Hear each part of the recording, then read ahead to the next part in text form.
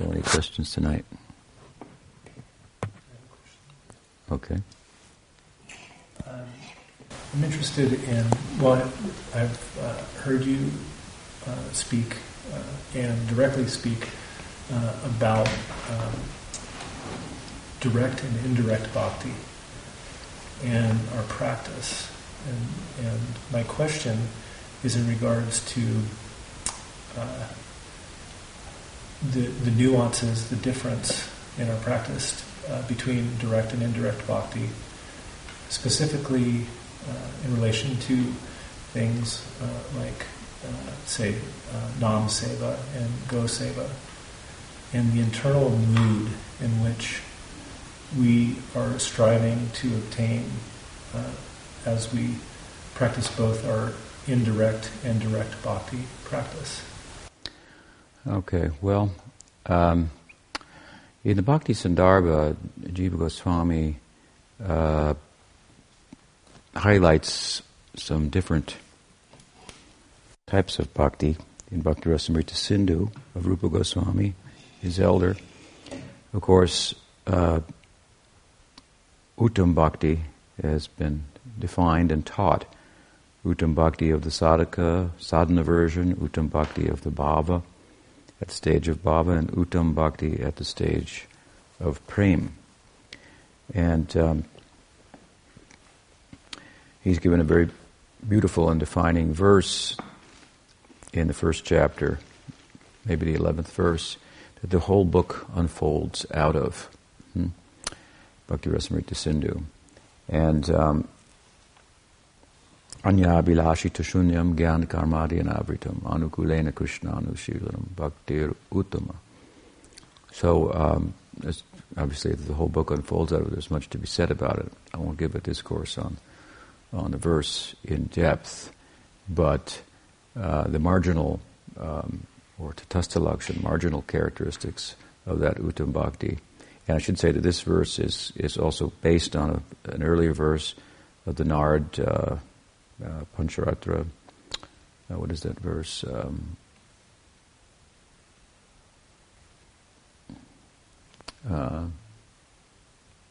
Bhakti Ruchite.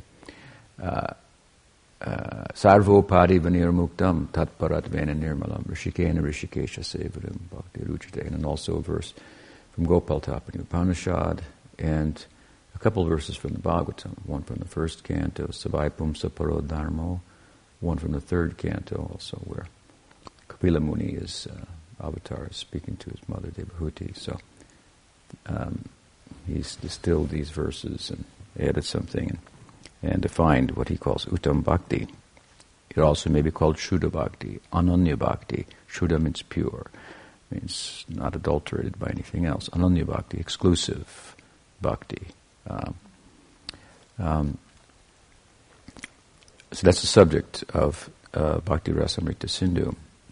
Whereas in Bhakti Sandarbha, then Jiva Goswami makes comparisons to and speaks of other types of bhakti, and it's somewhat relative to your question. He underscores, Jiva Goswami, certain practices of bhakti, particularly those outlined by or enunciated by Prahlad Maharaj: Shravanam, Kirtanam, Vishnu Smaranam, Padasevanam, Archanam, Vandanam, Dasyam, Sakyam, Atmanivedanam, Itu Pumsarpito, Vishnu, Bhaktis Chennavalakshana, Kriyeti, Bhagavati, Adha, Tanmanye Ditam Uttamam. Navalakshan Bhakti, nine symptom characteristics or types of bhakti: hearing, chanting, remembering, Vishnu, and so forth. In our school, really, of Rag Bhakti, coming from Chaitanya Mahaprabhu, the primary limbs in one sense are hearing, Shravanam, Kirtanam, chanting, and remembering. And then Archan has a role there. Kind of, Archan is inevitably, invariably steeped in some measure of Aishvarya and reverence, so kind of a part of Archan. But these particular expressions of bhakti, Jiva Goswami refers to them as Swarup Siddha Bhakti. So this is more or less what you're referring to when you say direct bhakti, Swarup Siddha Bhakti. It means these activities are bhakti whether you know it or not. Fire burns whether you think it does or not if you touch it. So hearing, chanting, hearing other people chanting, for example, the holy name, it has some effect. The chitta, the subtle body, which is the material consciousness, if you will. It's the internal organ that reflects consciousness proper, and it's our organ of perception, if you will. So that gets impressions from bhakti, from Swarup Siddha Bhakti. Comparatively, or by contrast, picking flowers is not inherently bhakti. So you can pick and grow flowers, and it doesn't constitute bhakti, right? Jiva Goswami speaks of Arop Siddha Bhakti and Sangha Siddha Bhakti. Arop Siddha means, what would you say, like by way of designation. You make something bhakti. Sangha Siddha Bhakti means something like those things that are part. A fire sacrifice is lighting the fire and pouring the ghee and saying the mantras. Gathering wood is not a fire sacrifice. But you need to gather wood to have a fire sacrifice. So there are associated things that engaging in relation to the event itself, by sangha, by association, become bhakti. So these might be two forms of indirect bhakti. Arop Siddha Bhakti, Sangha Siddha Bhakti. And so the implication is, of course, that they're not as powerful as Swarup Siddha Bhakti. Then again, they're not as powerful in that they're not inherently bhakti. But bhakti, the bhakti, he lists them, he speaks about them. Tanmanye ditam uttamam.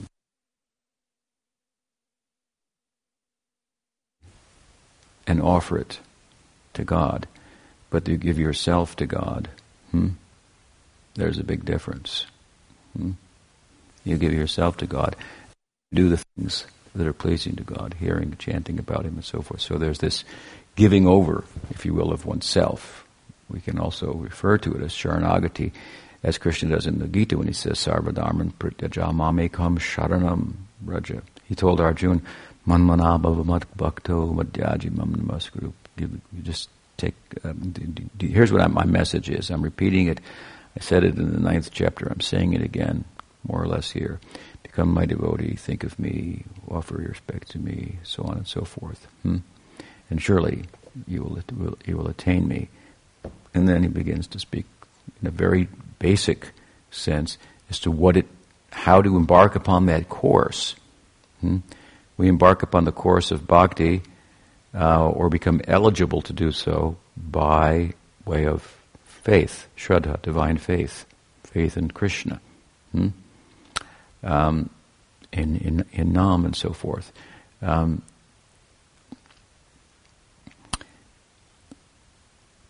In a sense, the whole culture of bhakti is a kind of increasing of the developing, growing of the faith, which translates into experience. There's a world of doubt, no doubt, and there's a world of faith, where the doubting function of, let's say, intellect only functions in terms of doubting what's the best way to serve in any situation, something like that, like Mother Yashoda's dilemma. Shall I put my son down? He's suckling my breast, which is, he's taking pleasure in that, but the milk is boiling. So she uses her function of discrimination, the doubting function of intelligence in that way. So, at any rate,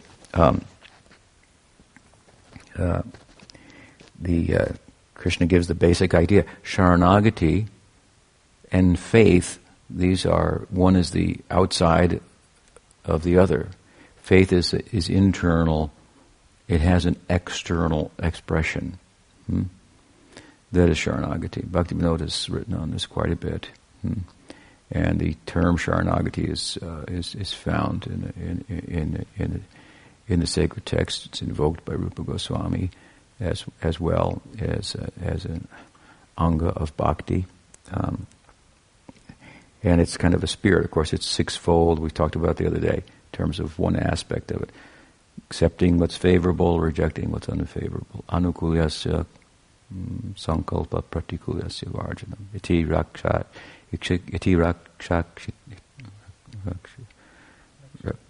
what is it?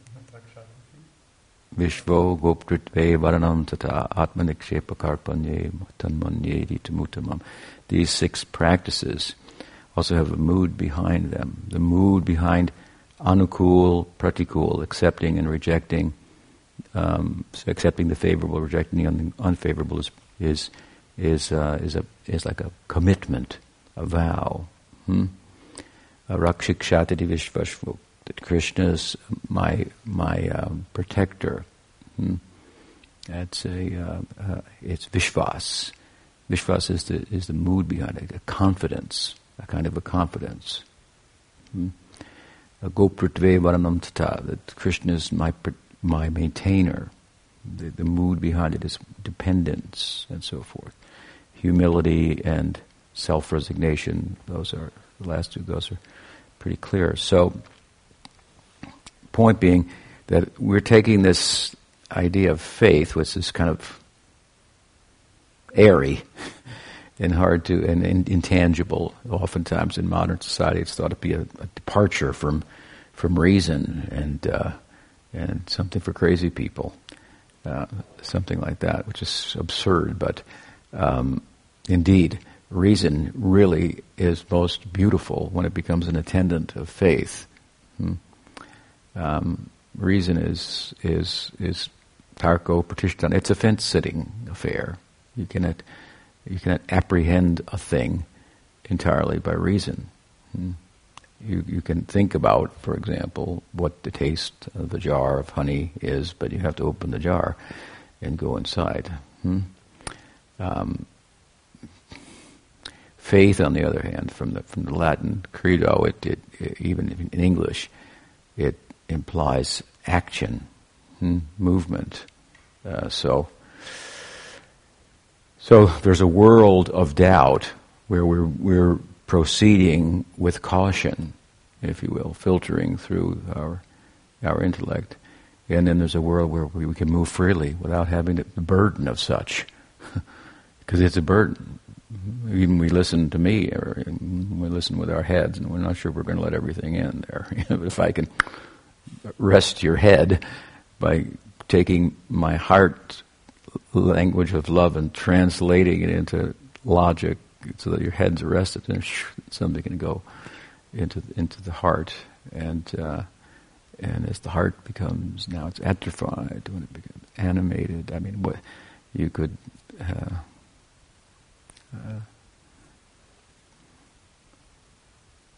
Maybe, I don't know, science, medicine, brain could stop, heart goes on, something like that. So, just to use a material example, the heart is everything. Of course, I'm not talking about the organ of the heart, but heart over head. We should use our head to soften our heart. That's the idea of bhakti. So, at any rate, faith is a very tangible thing. There's a world of faith, just like there's a world of doubt.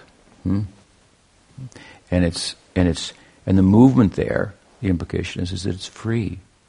It's not burdened by doubts. And it's not a proceed with caution. It's like when you're at home. You're free to be all that you want to be with your intimates and so forth. This is the land of Krishna, as he is, as he wants to be, to himself, with those who will agree to associate with him on such terms and so forth. So faith and Sharanagati. As much as faith is the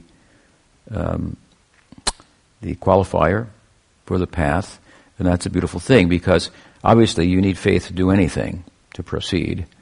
But the difference between bhakti, for example, and yoga, Ashtanga yoga or Gyan, Karma yoga, is that you also need faith to proceed on those paths. You need faith to proceed along the path of Varnashram Dharma. Or if you don't have faith, then you're going to be suspended. Suspicion leads to suspension. So our animation is suspended. Therefore, the Gita says, Shraddha ayam, what is it? Purusha. A person is their faith. That's what we are. We are our faith. If faith is interrupted, if suspicion gets the upper hand, and to that extent animation is arrested, and there's suspension. The business of the guru is to remove the suspension, awaken the faith by teaching, by and it means Shastriya Shraddha, faith in the Shraddha, what the argument is over the centuries in the living body of revelation.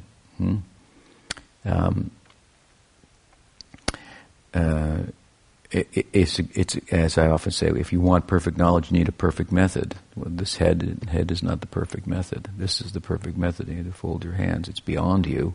Perfection is beyond you, so let it reveal itself to us, if it should, and on its own terms. So revelation and sadhu sangha, this is the way. So the difference then, in one sense, between Bhakti Marg of Rupa Goswami and Yoga Marg, Gyan Marg, Karma Marg, they also require faith, but they require something else as well. To proceed along the path of Ashtanga Yoga, there are many qualifications. To proceed along the path of Gyan, for example, you have to have a pure heart.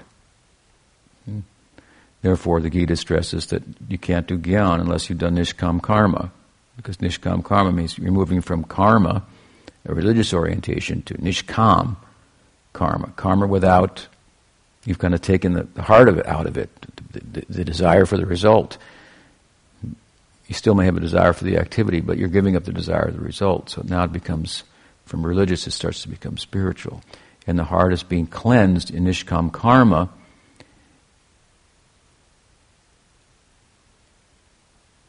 in a soft way, if you will, in a gradual way, instead of saying, okay, now you come and sit down here and just sit here.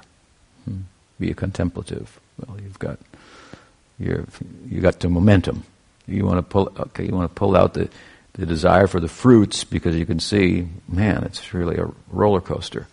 But I still want to have the propensity to do these things, this action. So it's a way to do the action and not have to get any negative result. And then the heart is becoming cleansed. Ingress of wisdom comes and so forth. So point being that for Gyan, there's a huge qualification to practice Gyan Yoga. You have to have a pure heart.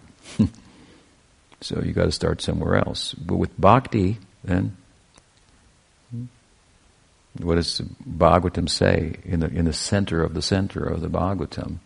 In the Rasa Panchadhyaya, the 5 chapters of the Rasa Lila, after the narrative is over, what is Sukadeva says, wow, or Parikshit says, holy cow, what he is the Dharma Setu, the very bridge of Dharma. Supports Dharma and he's running with other people's wives. How am I supposed to put this together? And Sukadeva says, first he says, one thing you should understand, he is the husband of the gopis' husbands. Right? Then what is the verse? He says, Vrajavadu Cha Vishnu Shadhanvitam Nushanayarata Varnayadya Bhakti Param Patilabja Kamam Hridrogam Ashvaha Hinoti Achirena Dira. The heart, Hridrogam, the heart roga means disease. The disease of the heart is attachment, lust, kam. Rasa Leela is called Kam Vijay. We talked about it the other night. Kam is Vijay, completely conquered. So the verse says, if you have the disease of lust in the heart, he wants to say, how pure is this Rasa Leela? Listen to the stories of Vishnu and his wives. He's talking about Krishna, but for the purpose of emphasizing his godhood, so his majesty, so that the Madhurya will be sweet, because he's God. He calls him Vishnu. He says, if you hear the narratives of Vishnu running with the Vrajavadu, the wives of Braj, Shadhanvita Nushanayarata Varnayat, in a particular way. Shadhanvita. Shadhanvita means with faith, having had faith awakened through sadhusanga. And here, then the bhakti, what happens is bhakti goes into your heart and it takes out the lust. And it gives, in the context of giving the prema. So the point being what? There's no prerequisite except the faith. Of course, where you have to get the faith, so there's sadhusanga. There's a sadhusanga in a general sense that gives rise to faith, and then the faith means sadhusanga may come without effort on our part. We may meet the sadhus, right? But Nard wasn't doing anything but living in the house of his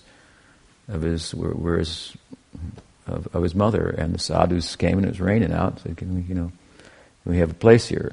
We stayed on for a few months because it was the monsoon season. So without any effort, sadhusanga came, and that's the way of bhakti. It doesn't come by anything that we do. She is independent. She goes where she wants. She puts herself in the heart of advanced devotees, and they are compassionate. They are the compassionate, the Kripa Shakti of Krishna. And so, Panchakalpatarubhyascha, Kripa Sindhubhya evacha, they naturally share it as an overflowing of their own experience. So, he got faith, is the point. Now, faith then, with faith comes effort, because faith is animating principle. So now we're going to move according to the faith, and according to what the next movement is. What is the next movement? From sadhu sangha you get faith without moving, so to speak. It moves in relation to you. People say, "Hey, if I don't," what would they say? Love is voluntary, something like that. Well, if bhakti comes to you, you don't have much of a choice. You may have a choice how fast to go, or you could offend also, but still it won't go away. So Krishna has a choice. He makes a choice. Or let's say, not even Krishna. Krishna doesn't make a choice. Bhakti makes a choice. Somehow or other, out of her independence, and manifests in such a way that she touches us. And now then Krishna has to go there. He has no choice in the matter. Wherever bhakti goes, Krishna has to go there. So Krishna is not up there choosing who gets bhakti and who doesn't. Therefore his position as being unbiased is preserved. But bhakti goes and tries to go everywhere. Well, she goes to the sadhus, and the sadhus try to distribute to, and wherever that bhakti goes, then Krishna must follow. And so, where do we go when bhakti comes to us? Effort then, what is our effort? We get the faith, so I say faith is movement. What happens next? Where do we go? We had sadhu sangha, we got faith. Where does the faith take us?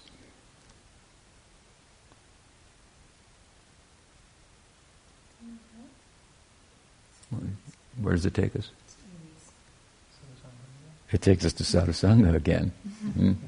right? Without looking, sadhusanga came to us, some form, without knowing. Agyata sukriti. You got bhakti samskar in another life as a cow. And your milk all went to the deities. And they never bloop. They're very steady. Anyway, so bhakti comes to you. And then when that accumulates to the point that it like a seed you plant and it looks like nothing's happening. But roots are actually going down, the seed is germinating underground. This is agyata sukriti, and then it comes above the ground. Faith, shraddha. And it's animating. Do something. What do? I want more of the same. Now I go for more, look for it.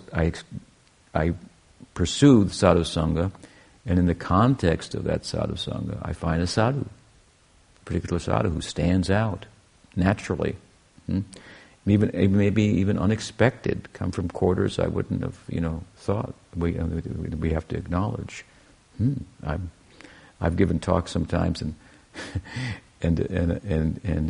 devotees have said, who were visiting, that was a really good talk, but I said, there are no buts. They were programmed to think it shouldn't have been a good talk coming from these quarters over here or something like that. You're overthinking here. You've been programmed to, it has to come in a certain place. Where it comes, and we have to honor it there and so forth. So there we find good guidance, and we learn the practice, we take initiation, so on and so forth. So the point being only that the difference, in one sense, between yoga marg, gyan marg, and so on and so forth, is that they require faith, but they require something more too. Bhakti doesn't require any qualification, and that is her strength. Indeed, the other paths, to be fully efficacious, have to have some kind of bhakti. So now we're back to different kinds of bhakti. So bhakti comes in a sattviki form, just like the jnanis say. Say bhakti is sattva guna. Well, she has a sattviki form that she comes in and gives them Brahma Sayuja if they want it. Without that, they can't get it. And then that's one type. That's gyan mixed with bhakti. Bhakti mishra gyan. Then you've got gyan mishra bhakti, where bhakti is prominent, and there's an admixture of gyan, and then depending on the admixture of gyan, you're going to get different results. If the admixture is strong, then you're going to get something up to Shantarasa, which is a huge difference between that and Brahma Sayuja. If the gyan is less, still you can get bhakti with Aishvarya, beyond Shantaras, like Dasiras and so forth. And Mahaprabhu advocated gyan shunya bhakti without being encumbered by gyan, even in the extreme form of not knowing, for example, that Krishna is God, which is the goal of knowing that Krishna is the Supreme Personality of God. You need that in order to pursue it, and then the pursuit ends up in kind of an unknowing, that there might be intimacy and loving. So, different kinds of bhakti. In the Gita, then, we find bhakti mixed with karma, bhakti mixed with yoga, bhakti mixed with gyan mixed with bhakti, yoga mixed with bhakti. The Gita moves like this. It's not just saying there's all kinds of paths, pick and choose. If you read it carefully, it's saying we're talking about one thing here, Ananya Bhakti, and we talk about it directly. We talk about it indirectly by talking about what it's not and showing other types of yoga and what the qualifications are. And so that's not what the Gita is promoting. It's acknowledging. I mean, it is a mini interfaith, text, but in the context of its being an interfaith text, it has a yardstick of objectivity that it lays out, and the tallest path is Ananya Bhakti, which is repeated throughout the text. You're going to find sections of the Gita where Karma Yoga is mentioned. You're going to find sections of the Gita where Gyan is extolled, where the virtues of yoga as a practice is extolled. But you're not going to find that throughout the Gita. What you're going to find is seed verses throughout the Gita speaking about Ananya Bhakti. And that's one of the ways for understanding what a book is really about. What's the beginning, what's the end, what's repeated throughout, for example, and so forth. So many types of bhakti. Now you're talking about within the context of our bhakti, direct bhakti and indirect bhakti. So you have this aropsiddha bhakti, sangasiddha bhakti. So we do things that aren't inherently bhakti, but they become bhakti given the context. The order of the guru. I mean, that's another way, of course, of looking at it. You can turn everything into direct bhakti by saying, well, it's all the order of the guru. I live with my guru, he tells me what to do. It's all direct bhakti. Vaishnav seva is ado guru ashraya. This is bhakti, taking shelter of the guru, taking diksha, taking siksha. Vishrambena guru seva. So serving the guru affectionately, with confidence. So what that may constitute, you can turn it all into. Anyway, but so this is the idea, right? Sometimes Prabhupada used the term like dovetail. It's kind of the idea that there's something that's being done that's not inherently bhakti, but it's turned into bhakti. So there should be, in answer to your question, a healthy diet of Sangasiddha Bhakti, of hearing and chanting. So my Guru Maharaj, for example, gave his students for 2 hours or so, you sit and chant japa, you go to the artiks, you hear the Bhagavatam recital, the Gita, and so forth. These are very powerful. And then in between, you're busy for, at least in the ashram life, with practical services, but it's and there, of course, you have to be a little more philosophical, and you have to kind of, in a sense, make it bhakti by putting your heart into it and having the right conception about it and so forth. Because service is not something that's done begrudgingly. So you can hear and chant, you're going to get an effect, but if you do other services that aren't inherently bhakti begrudgingly, then the question is whether you're making it into bhakti, so to speak, or not. So that would be how maybe to look at the two sides. And therefore, sometimes we have to have the philosophical discussions so that people can make a connection like, hey, I joined the ashram to become a monk and become enlightened. And here I am doing accounting. That's weird. So you gotta you gotta connect it all, connect the dots, so to speak. But again, I mean, this sort of Sangasiddha Bhakti is very powerful. The examples are there. Even animals engaging in Sangasiddha Bhakti and getting the results. Like I said, fires will burns, whether you believe it or not. So it's inherently powerful. We need a good dose of that, and that will then enable us to turn our whole lives and all our engagements, so to speak, into bhakti. Does that help? Yeah. What else?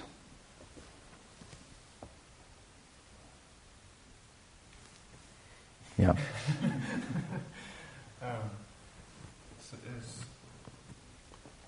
Is Satviki Bhakti somehow Radha, just like Bhakti is Radha? What's the question? Is Satviki, I mentioned Satviki Bhakti, by which the Gyanis can get, for example, Brahma Sayuja. He's asking, because Bhakti is, Radharani is Bhakti Devi, So is Sattviki Bhakti some form of Radha also? Yeah, I mean, Bhakti is the grace of Krishna, so that is her power. She has the power to take a Sattviki form and have the power that Sattva unto itself doesn't have, because Sattva is knowledge is equated with Sattva. But that's why the Gyan Marg unto itself cannot give you liberation. Sattva can't give liberation. Karma yoga is governed by karma. Karma, no matter how you do it, even if you do it selflessly, it can't give you liberation. You have Rajaguna and Tamaguna, you're the best of them, and there's good results that come for it. You can become up to a Jivan Mukta, so that's the penultimate state. You're liberated in this life, your prarabdha, your manifest karma is playing itself out, you're witnessing it and so forth. But to get Videha Mukti, to and enter into Brahman, for example, without bhakti you can't. So Sattviki Bhakti, it's a transcendental potency of Krishna manifesting within Sattvaguna. It's not just Sattvaguna. That's the difference. Therefore, with that ingress of that into the life, into the practice, then one can attain their goal. However undesirable it might be from the bhakti perspective, some people want to merge into Brahman in some capacity. Brahma Sahuja. The big whale swallowing mouth of Brahma Sahuja. You don't want to go there. So, and for us, of course, there's the explanation of Bhava Bhakti, the definition of Bhava Bhakti. Sura Sattva Visheshatma Prema Suryam Susamyabhak, as a ray of the sun of Prem comes in, makes ingress into the heart, and it's Vishesh, Sura Sattva Vishesh, a particular combination of Samvit and Hladini. See, the different rasas, the Samvit and the Hladini, the knowing and the bliss, is a different equation for the different rasas. So to know that I'm a cowherd, then the Hladini is going to manifest in a particular way, or it's as a gopika and so forth. So the developments of prem, for example, sneha, man, pranay, rag, anurag, mahabhav, where your prem will go with regard to these developments is relative to your particular rasa. So that's the influence of Hladini. So anyway, this is Bhava Bhakti, but it's not that you're in touch with Swarup Shakti from the very beginning. But it's in Bhava Bhakti, it's manifesting at the stage that comes having cleansed the heart. Bhakti goes in, we said, right? Hridrogam, and cleans out the heart. So and then Shreya Kairabha Chandrika Vatarnam, some taste is coming from the other side, and attachment. The taste is specific, the object, because it corresponds with a specific object, a particular form of Krishna with certain qualities and so forth, and certain pose and certain leelas and so forth. So at that stage, what is happening in Bhava Bhakti is the emotive component of Bhakti. Bhakti has both an active and an inactive or internal, it's not really inactive, but internal, emotive, I should say, an active and an emotive aspect. In sadhana bhakti, mostly we're just doing the active part. Imitation of a good thing is a good thing. When feeling comes, you do the same things, but it's driven by the feeling. So some people.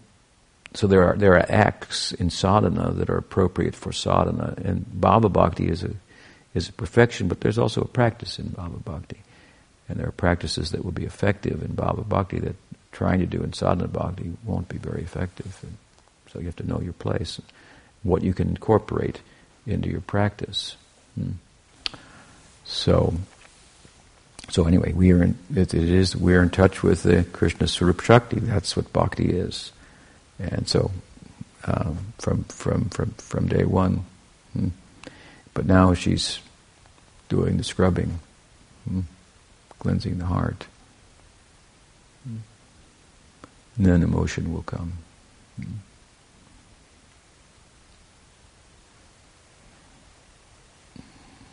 But, yeah, it's otherworldly. She plays herself out, bhakti, on our senses. That's the idea. Yes, we have senses, we have a mind. We say that they are not sufficient instruments or intellect for vehicles for carrying us to transcendence unto themselves. So we give them over to bhakti. Ultimately, in bhava bhakti is riding on the chitta. The whole antakarana becomes consumed by bhakti. That's why another identity comes. As I said, you get another set of parents and so forth. Yes. So you're talking about bhakti being independent. How it sounds then that there's nothing we can do to qualify ourselves for bhakti. She may come or not come. So what's our role? What can we do? It sounds like it's almost a helpless task if we can't, if there's no cause and effect. Yeah. The point is that bhakti comes of her own accord. You can't do anything about that. You can't do something that makes you qualified, and bhakti says, oh, he's very qualified. Nothing, that would make something a cause of bhakti. You understand? And the story of Narada is there right in the beginning of the Bhagavatam. And the commentaries are clear. It's not because he had all these nice qualities. He had nice qualities, but that's not why bhakti was given to him. They can then be employed in bhakti. So that's the point. One thing is bhakti comes to us independently. Once she comes to us, then we exercise our will in relation to bhakti, to embrace bhakti, to proceed along the path of bhakti. Some people may resist bhakti and make offense to bhakti. Right? So there's your effort there. So there's two things. There's grace and there's effort. So bhakti is the grace. So we can all say, because we're trying to practice Krishna consciousness, since we're sadhakas, that we have bhakti has come to us? Yes. Uttam bhakti of the sadhaka type. The sadhaka version. It's not that Uttam bhakti is prema bhakti. Rupa Goswami defines Uttam bhakti, then he explains sadhana, bhava, and prema, and then bhakti rasa, and all the details of bhakti rasa.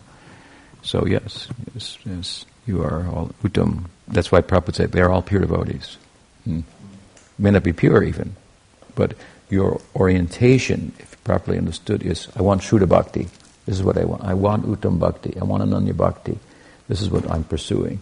Other things may be there, and where I'm at in terms of that pursuit and that ideal is cleansing out the other things. So we should judge a person not by their past, neither by their present, but by their future, by their ideal. Very generous. What is there? Can we do that with ourselves? No. But we should have an ideal. We should have an ideal. Yes, that should be the central hub of our practice. So, and it comes from outside. The ideal comes from outside. It appears as if it's my own ideal, but we trace it out. We see, oh, it came from here. I'm feeling like this. I see my guru, sadhus, they're like that also. I'm in the right place. Yeah. So, and particularly in sadhana bhakti, there's the effort of giving one's will, right? Because we have the other influence there on our will. The material energy still has an influence. So the sadhaka day is like a work in progress. When that is perfected, the sadhaka day, then bhava bhakti. The higher stages of sadhana bhakti, then certain internal practices, for example, Rag Bhakti can be incorporated. Like Rag Bhakti involves internal meditation on a meditative body in the context of the Leela. So you don't need any qualification for Rag Bhakti other than Mahat Kripa, mercy of great souls, by which you get that ideal and are attracted to that ideal. But that doesn't mean you can incorporate immediately all the practices of Rag Bhakti, because, for example, as we already learned earlier in our discussion tonight, in order to do meditation, like in Gyan Marg, you need a pure heart.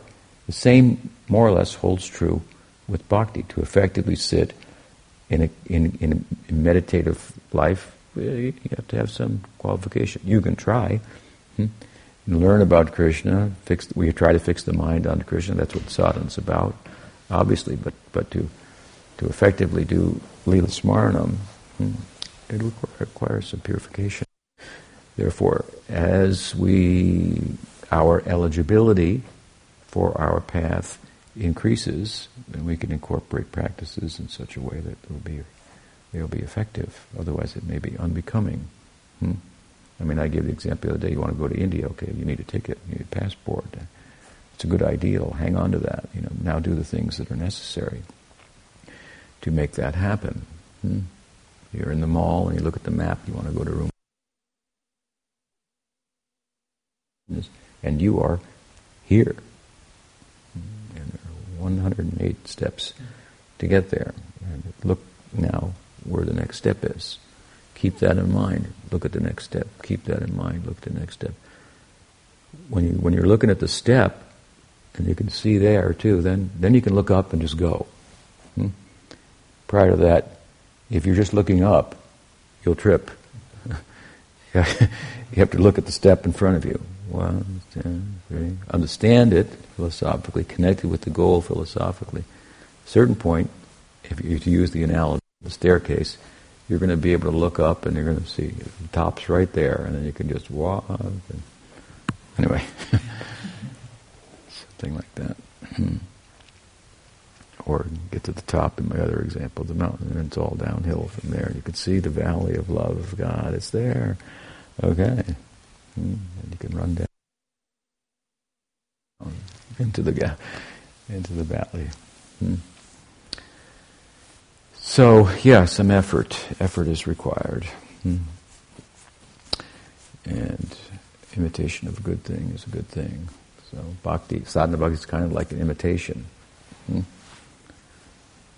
follow what the devotees who you become attracted to are doing. You go through the motions. You get some bandhagyan, so you understand why you're going through them and so forth.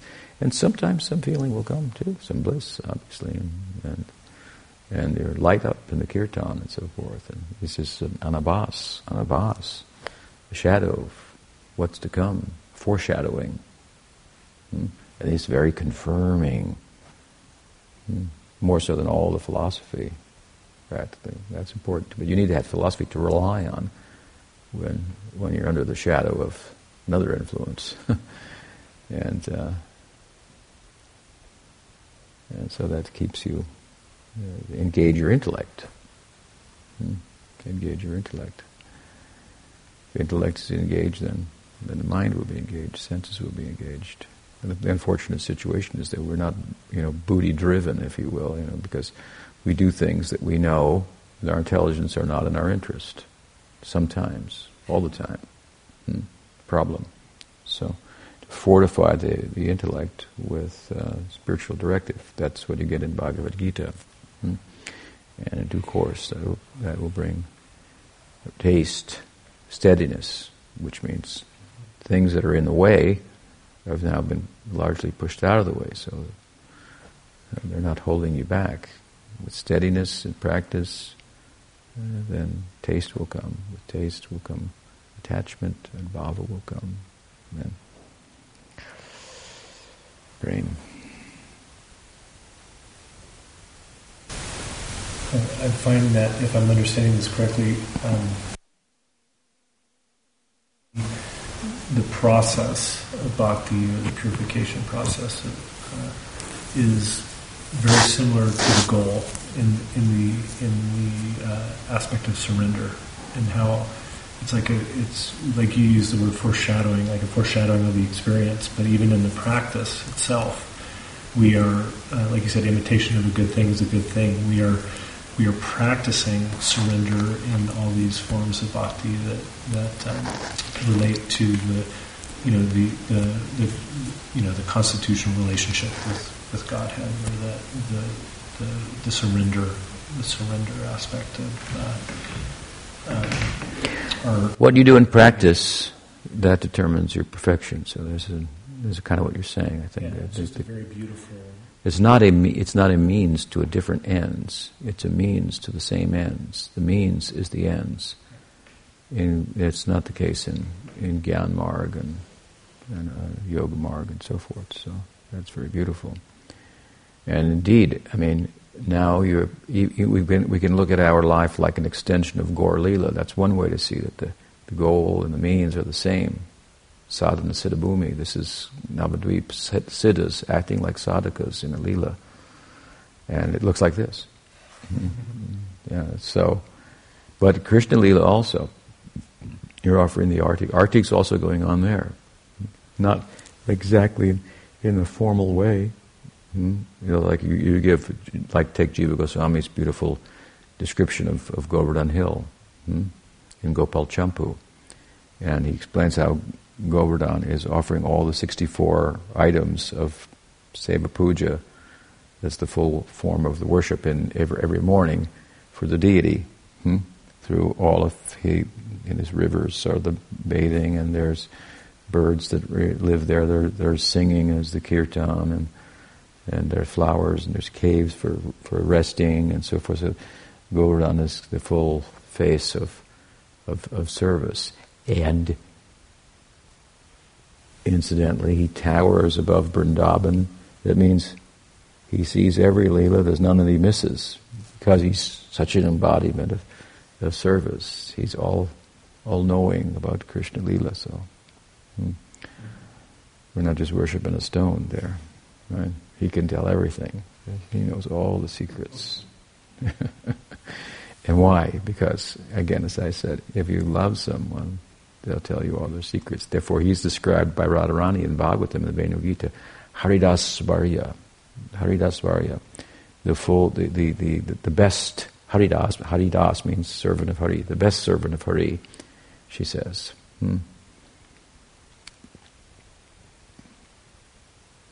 He's in Vrindavan.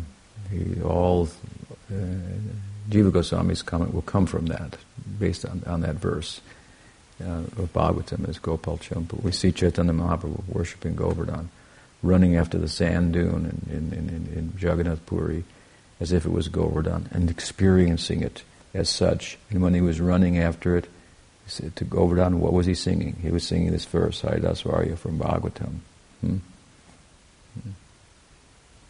When he came to Vrindavan, Rupa Goswami came to Vrindavan, wanted to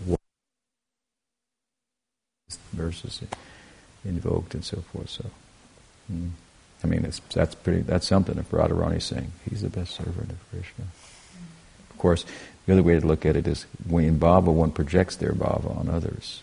So, she's the best servant of Krishna. That's what Govardhan will say. Yeah.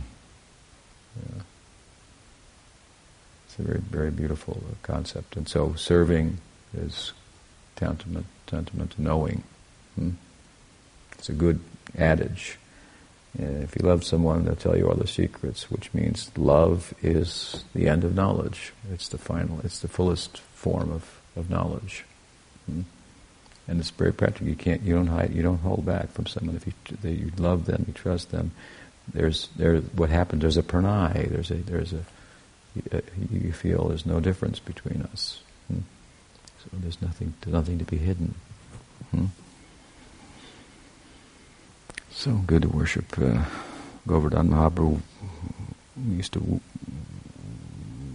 hang the Govardhan around his neck and then take it off for the puja, and he would bathe the Govardhan with his with his tears. People say, he gave the Govardhan Shila to Raghunath Das because Raghunath Das was a Sudra, and Sudras are not qualified to worship the Shalagram Shila, which is the Vishnu representation. Whoa, what's it's the Smartas. This is an offense to Raghunath Das. So, Mahaprabhu told Raghunath Das how to worship the Shila. If you look carefully, that the ingredients that are required are very little, ostensibly, but look more carefully. And, you have to bathe him with your tears. Okay, that's not so easy. And you can fake tears, but not enough to bathe. So it means you have to give your heart entirely. That's the Rag Bhakti. So the more you give your heart, obviously, the more the ingredients and externals are not required. That's the whole of Braj. They're worshipping Krishna entirely with their heart. And so there's no external paraphernalia of worship. And it's not detectable almost, even by the people of Vaikuntha who think, how can they act like that with him? And what's going on there? What is that, Leela? It takes a Mahaprabhu to come, a Gaur Leela to come and explain that.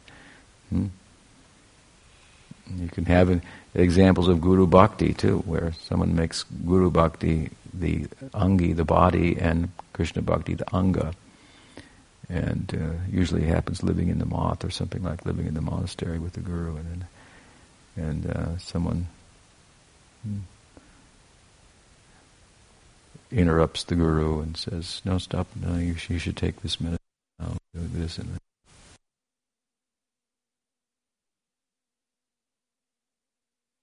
We were once hearing from Sridhar Maharaj. He was talking something quite interesting and deep and so forth, and then one of his lifelong disciples there at the Math interrupted him.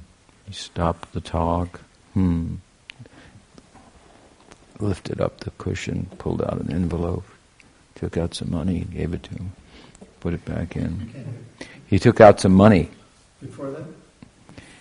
A disciple, he was giving a talk, and a disciple was interrupted him, and we think, why are they interrupting the talk? And well, it's disturbance. And he said something in his ear, and then Sridhar Maharaj picked up the cushion like this, pulled out an envelope, there was money, and he gave it to him, put it back in, returned, and he started talking. He said, oh, I think I owe you an explanation. He said, this is the service of Radharani, the money and Mat. And he looked at it like that, but it's not exactly the example but I was looking for, but it's a nice story. But the disciple interrupts the Guru, says, "No, you should stop talking now. You have to stop talking now, because I'm serving you, and the service mandates that now you've talked too much and your heart is weak, and if you keep going like this, you're not going to get sufficient rest." And so that's very beautiful. That's very beautiful. But it doesn't look. It looks like you're stopping the Guru from talking, who are you, So Vrindavan is something like that. They're wrestling Krishna to the ground and saying, who do you think you are, big guy? So Radharani is saying, you can't come in here. Keep him away. I want nothing to do with him. It's God. That's the goal of everybody, So the heart, therefore, Rupa Goswami has a nice verse. He says, what's that verse? Ahiri bhagati premna swabhavaguti labhavet ahetu ahetoscha. Love in Vrindavan, it moves like a snake in a crooked way, sometimes with cause, sometimes without cause. He says, sometimes Radharani is upset with Krishna for good reason, and sometimes for no reason. And so it's therefore, again, that's why the Gaudiyas, they use this word prem in the full sense of the term. The prem, there is a prem of Vaikuntha, but it doesn't, it's obviously not the full face of prem.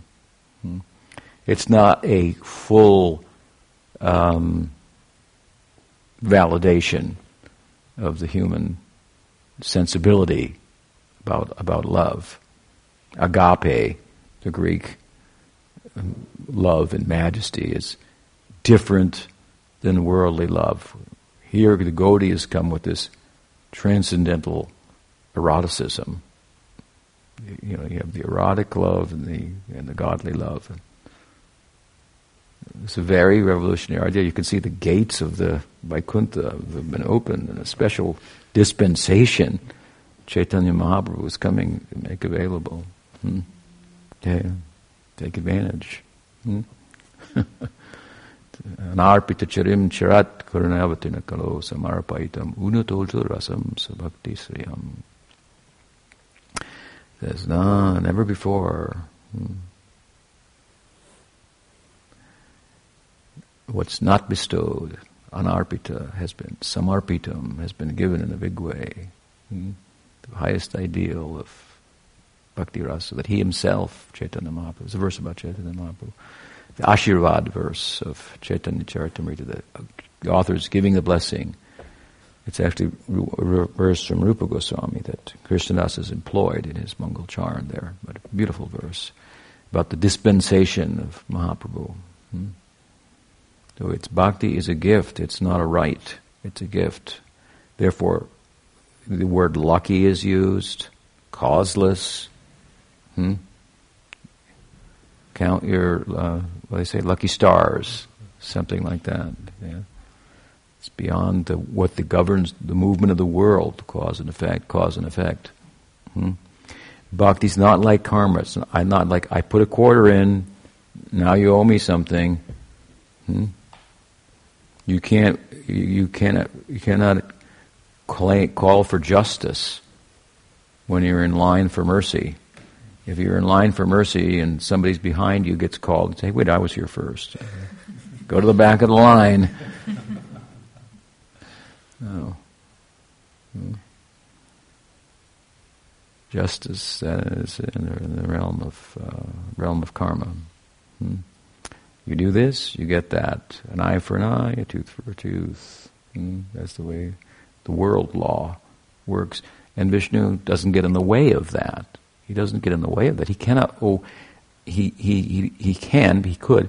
He does in the form of mercy, but mercy is an overriding of justice. But you cannot just do away with justice.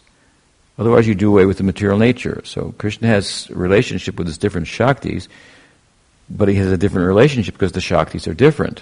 So he has a relationship with his Maya Shakti that he defers to her in relation to the jiva's exploitation of her. The just thing is, well, he did this. You got a big computer going on down there, everybody's thoughts and words and deeds, and it equals this. Okay, he doesn't get in the way. He sanctions that. So that's his relationship with the Maya Shakti. Indirectly, of course, the Maya Shakti is providing a negative impetus for the jivas to turn to Bhagavan. Now, at the same time, Krishna is biased towards his devotees. He has to be. Once you become a devotee, then he's going to be biased towards you. But that's a beautiful thing. That's an ornament. That's not a... If he was biased and said, you can be a devotee, you can't, that would be a problem. But if somebody becomes a devotee, then how could he not be biased towards them? He comes for them. See, Krishna only relates to his devotees. He doesn't interact with conditioned souls directly. Bhakti does. Therefore, Bhakti is the compassionate nature of Krishna. Krishna doesn't do that. That's the power of Bhakti too. She turns sand into gold. And Krishna doesn't. He's completely aloof from the material energy. Bhakti is also, it doesn't contaminated by it, but she goes there and creates a place for him to come within. He comes within that. He's in the bubble. Always. So if you come inside that circle, then that's where Krishna's compassion is experienced in relation to his devotees. Otherwise, his devotees then are the extension of that compassionate nature through which it touches under the lives of the conditioned souls. So, a special place for the devotees. We call it Vaishnavism, right? It's a hard one to really fully understand. And that's the demarcation, in one sense, between the neophyte and the intermediate devotee. The one who goes through the motions and doesn't have much understanding, and one who has understanding and the practice that affords some experience. The demarcation is the appreciation of the sadhu. The neophyte doesn't get that part. You learn to appreciate them as well at a distance. If you get enough distance, you can appreciate anybody. Something like that. So yeah. And then if you really get that point, then obviously that's how you're going to call your progress, by good association. That's how we're going to advance. You can chant again in 1 second with good association in terms of orientation and it's possible. And so then you become a sadhu. By doing that, you become a sadhu. And then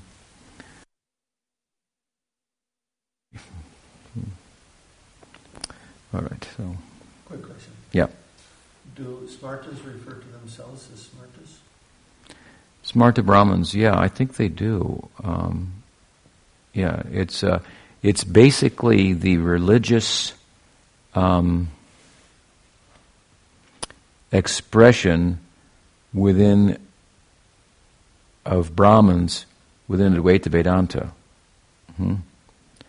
I don't know what the word smarta means actually. Smriti.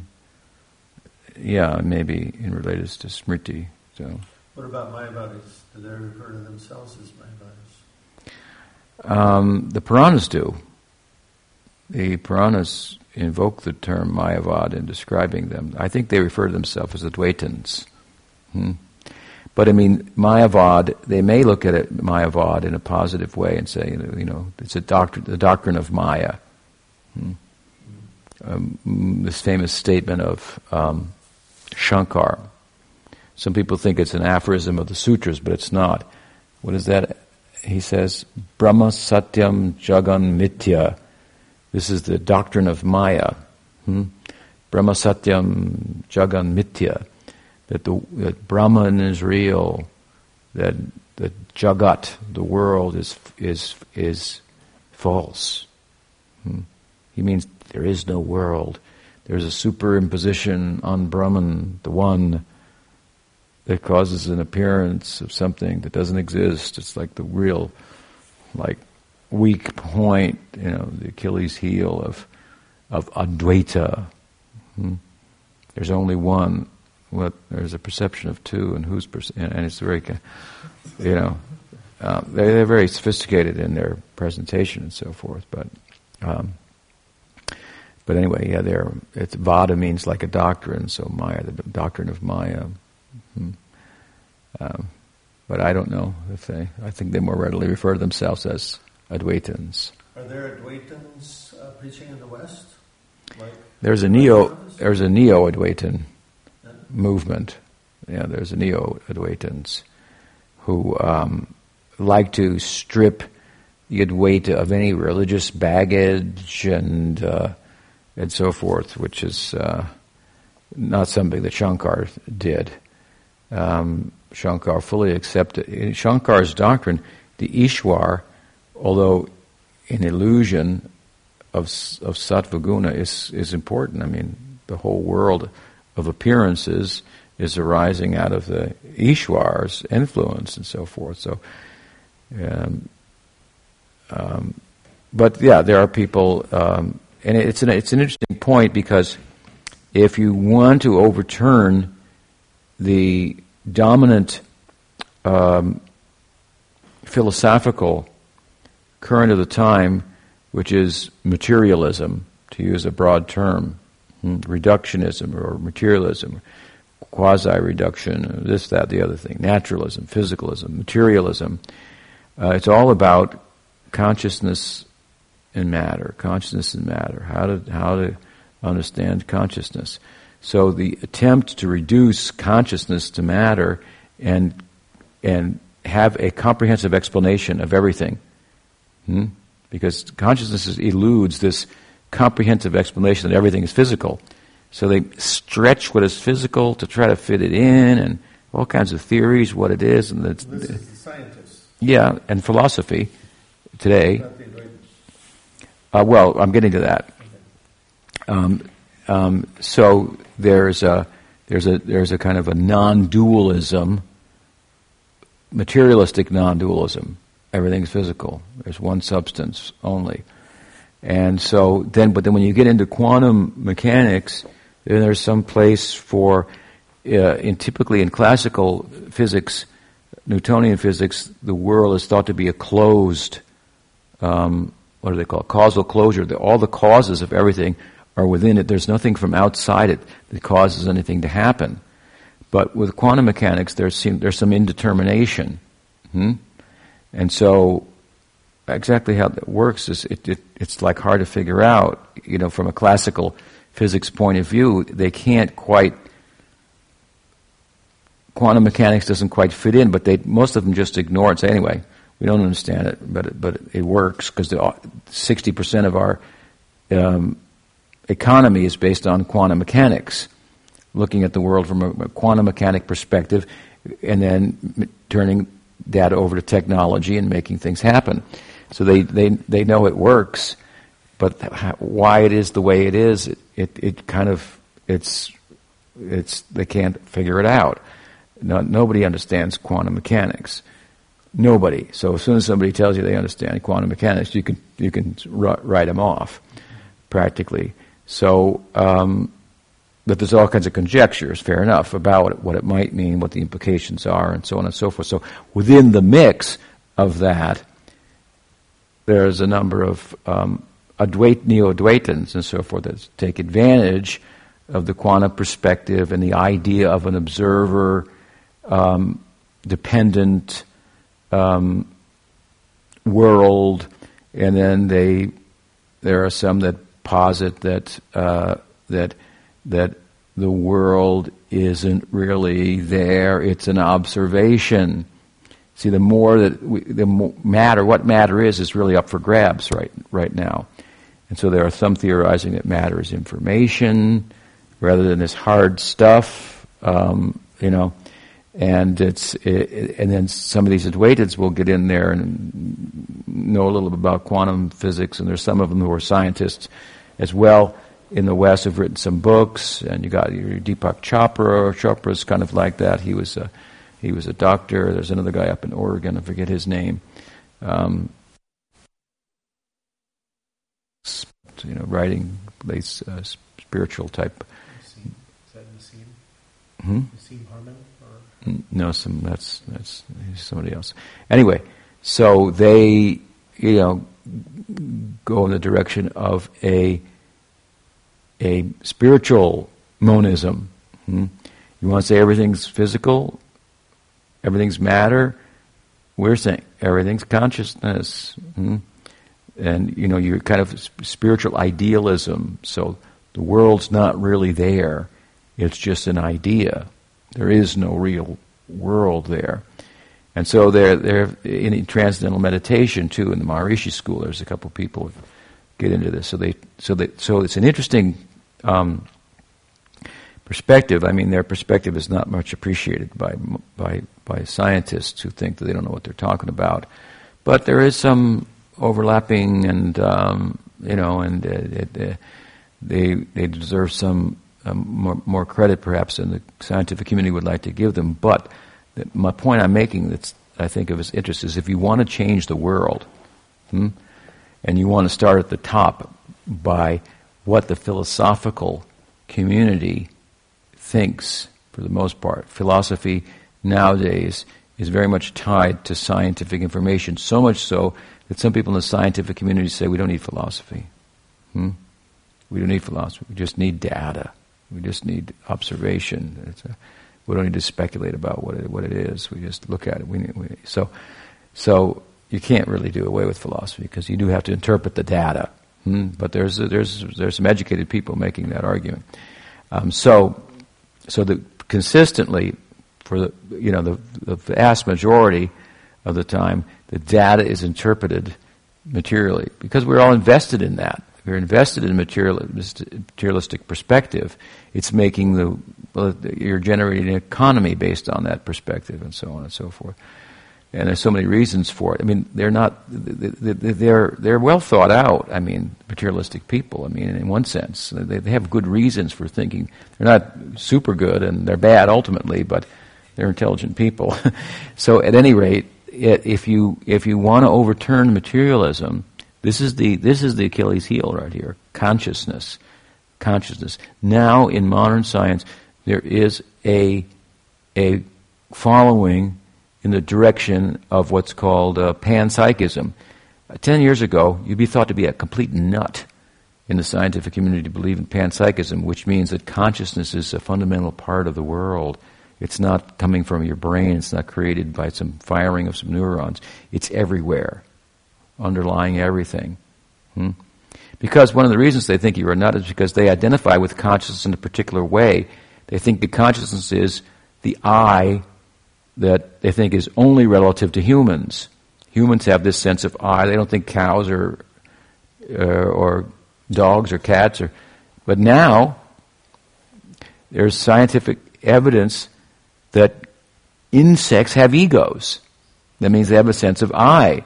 So this panpsychism, which is a Vedanta perspective from our point of view, or any type of form of Vedanta, is, there's some credibility to this.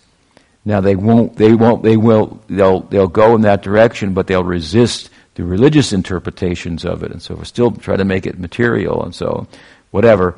But if you want to defeat materialism and go, at the top where everything filters down from, how people act and what they do, they don't realize what they're informed by, and so forth.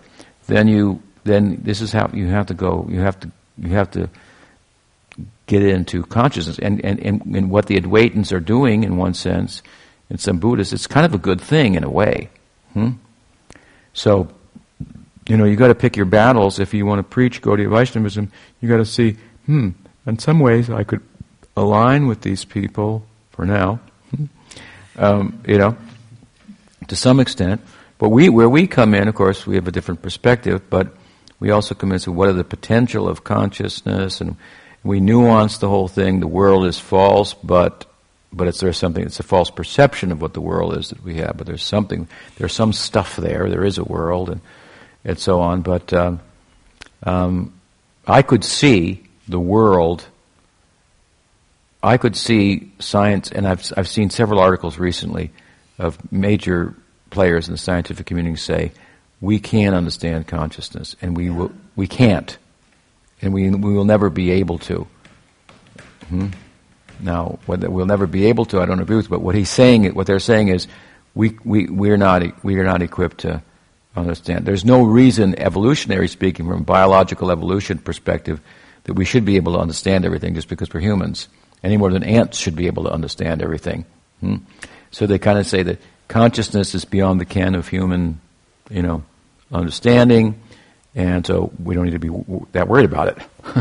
But we do, because what's out there and who's seeing it is what life's all about, so it's never going to go away, and we have much to offer there. So, but anybody that is promoting the idea that consciousness is independent of matter, we can, on some level, make a bond with them, and then from there, it would be great if the world all believed that consciousness was independent of matter, and that we are consciousness, and that the goal of life is to understand that.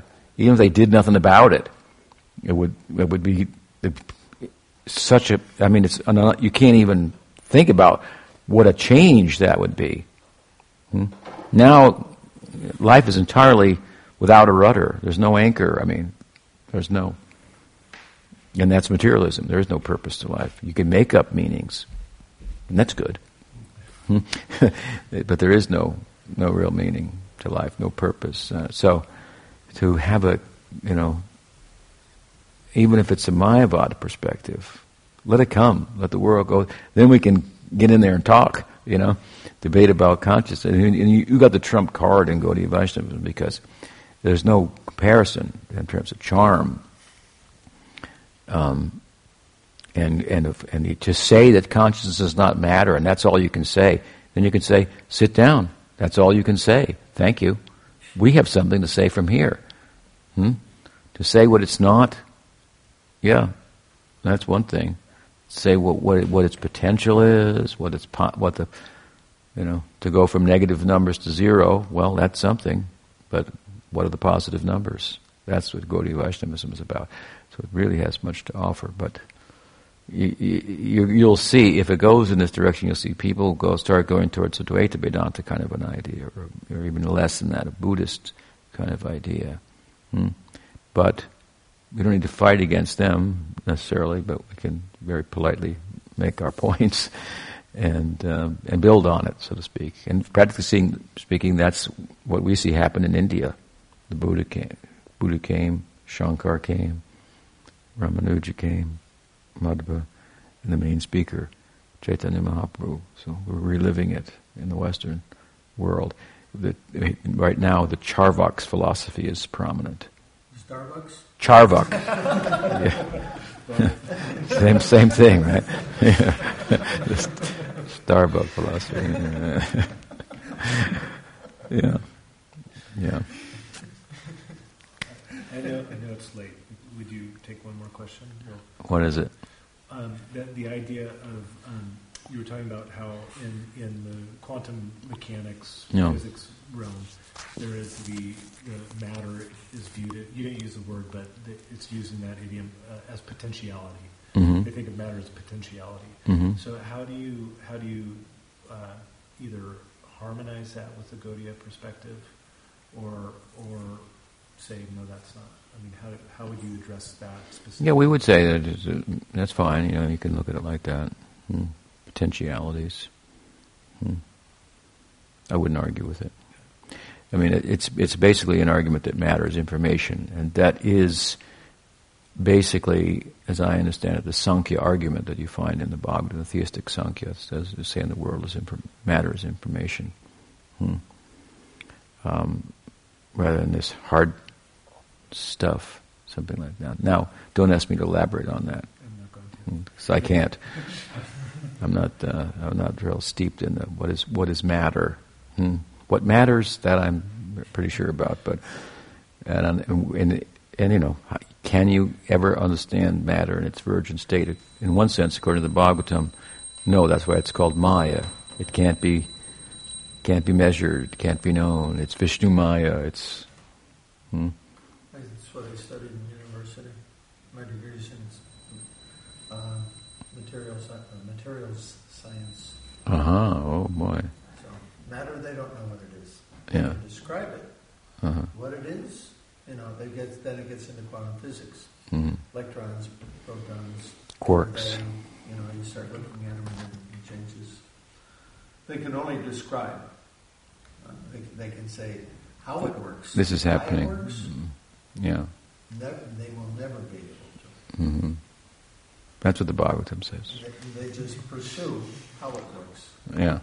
It's only a pragmatic thing in terms of, and it's only pragmatic. The way science is functioning is really only pragmatic. It brings certain results, but it's only pragmatic within the context of a certain idea of what's important, what's valuable. So, trying to extend the human life, or gratify the senses more. That may seem pragmatic if that's your worldview, but if not, it's not even pragmatic. The truths of science, so to speak, of being profound and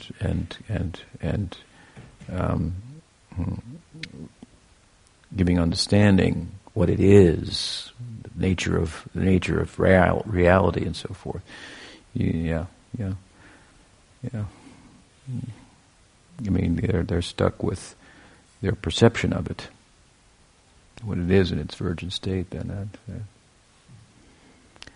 and the Bhagavatam says, in one sense, it can't be known. I mean, it does describe matter. It's Sankhya. It describes it as multidimensional. The earth, water, fire, earth. These are dimensions, actually. And you see that in Brihad Bhagavatamrita. They're dimensions. Gopakumar entered the earth dimension, the air dimension, the fire dimension. You know, it's not just solidity and liquidity and the elements described in the Gita or in the Sankhya philosophy, in the Bhagavatam as well. They're not like the elemental, table and you learned in 101 chemistry, something like that. It's a different idea.